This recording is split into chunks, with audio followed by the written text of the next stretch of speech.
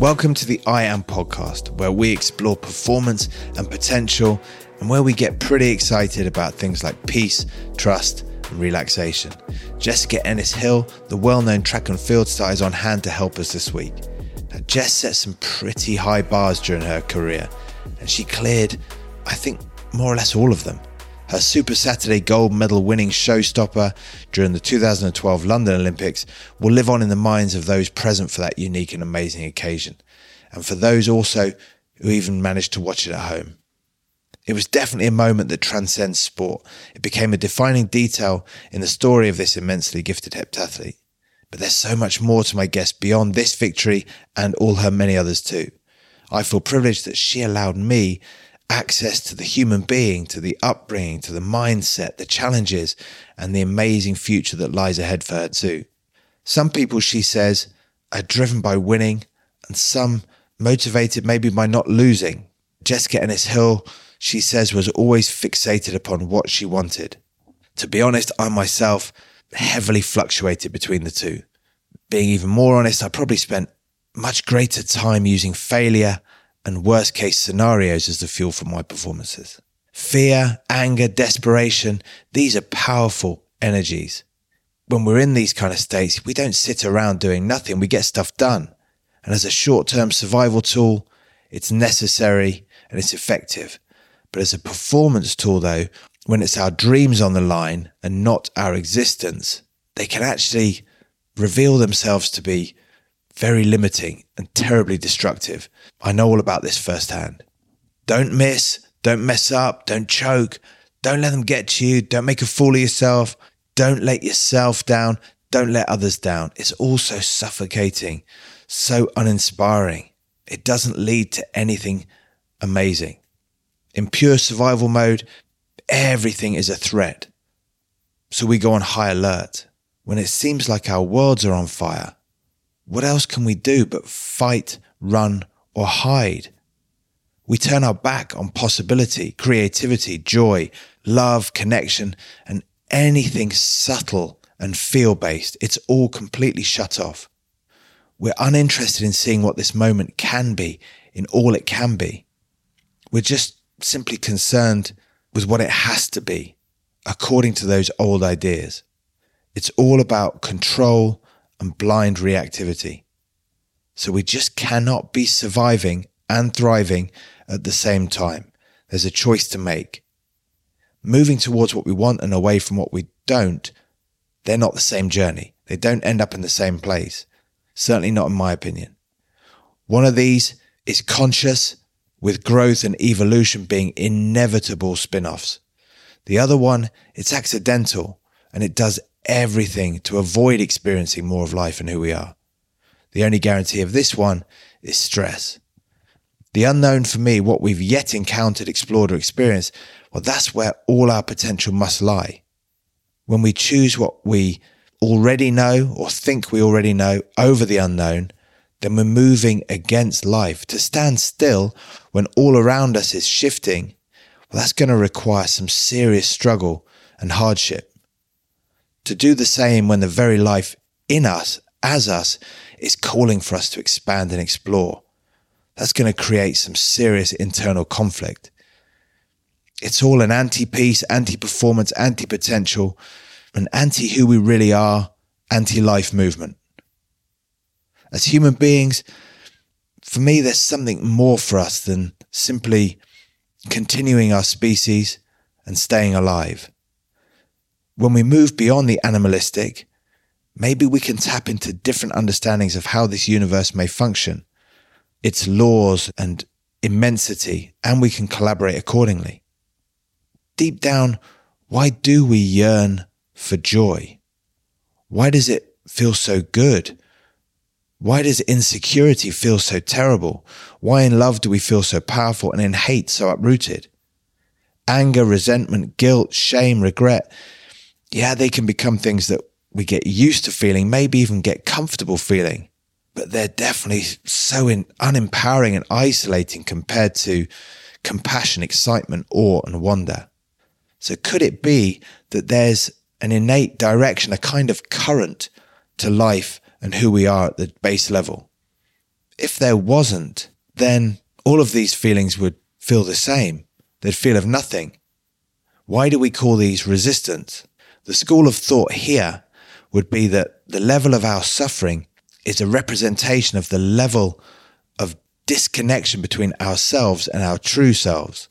This means that feeling absolutely worthy, connected, and that all is possible, it signifies a kind of deeper alignment with our higher self, brings about this sensation of flowing with life. This may be why in certain states we receive inexplicable insights, inspiration, intuition, and access to our genius. The law of attraction explains that who we are in this material existence is like a kind of physical extension of our non-physical true self, which is also here and now in a different realm. Our intentions and our desires are heard by this higher self and immediately created for us in that vibrational realm. Our job is to align with our higher selves so that these, dreams and goals can come into our experience here. When we find ourselves in love with all life, nature, and absolutely accepting of others, whether we agree with them or not, do we not end up finding ourselves guided so much more effortlessly, beautifully, synchronously? Is this because this is how our true self feels about everything too? So what does my higher self feel about my failings, about my death, about anything? It seems to be the same answer, that it's completely accepting and unconditionally loving of it all on that deepest level. But yes, as human beings, we do have a responsibility to keep ourselves alive though. Our higher self doesn't have this. So we have needs. Managing these consciously and as calm as composed a manner as possible, I think is pretty important. When we're in danger, bursts of short-term fight or flight are immensely helpful, can actually aid our growth too. But drip feeding the same thing on a less intense but constant level throughout our daily lives, seeing the world as always against us, there's plenty of evidence for this. That's destroying our physical bodies, our health and well-being, our performance, our relationships, our potential, and our life experience. So if we're going to stress, shorten our lives and remove the beauty from them this way, it's probably worth, having a good reason to be doing so. Do we even know what that reason is? When we bring our awareness to our unconscious reactivity, we can start to see whether or not it's worth it. We can make a choice about the kind of life we want to live. So how do I align with my true being when stuff's just not happening as I want it to? Thoughts and ideas, questions like, is it working? Why isn't it working? When will it work out? Will it ever work out? These are all just disconnections from that higher self that already has it worked out and is asking us simply to come join it. These questions are revelations, unto themselves. Sometimes, like in my world when kicking a ball, when it feels absolutely ridiculously awesome, but doesn't quite end up going where it was intended, you just need to go again. The next one travels like a laser to its target. So often, in more cases than not, there is nothing to work out or correct.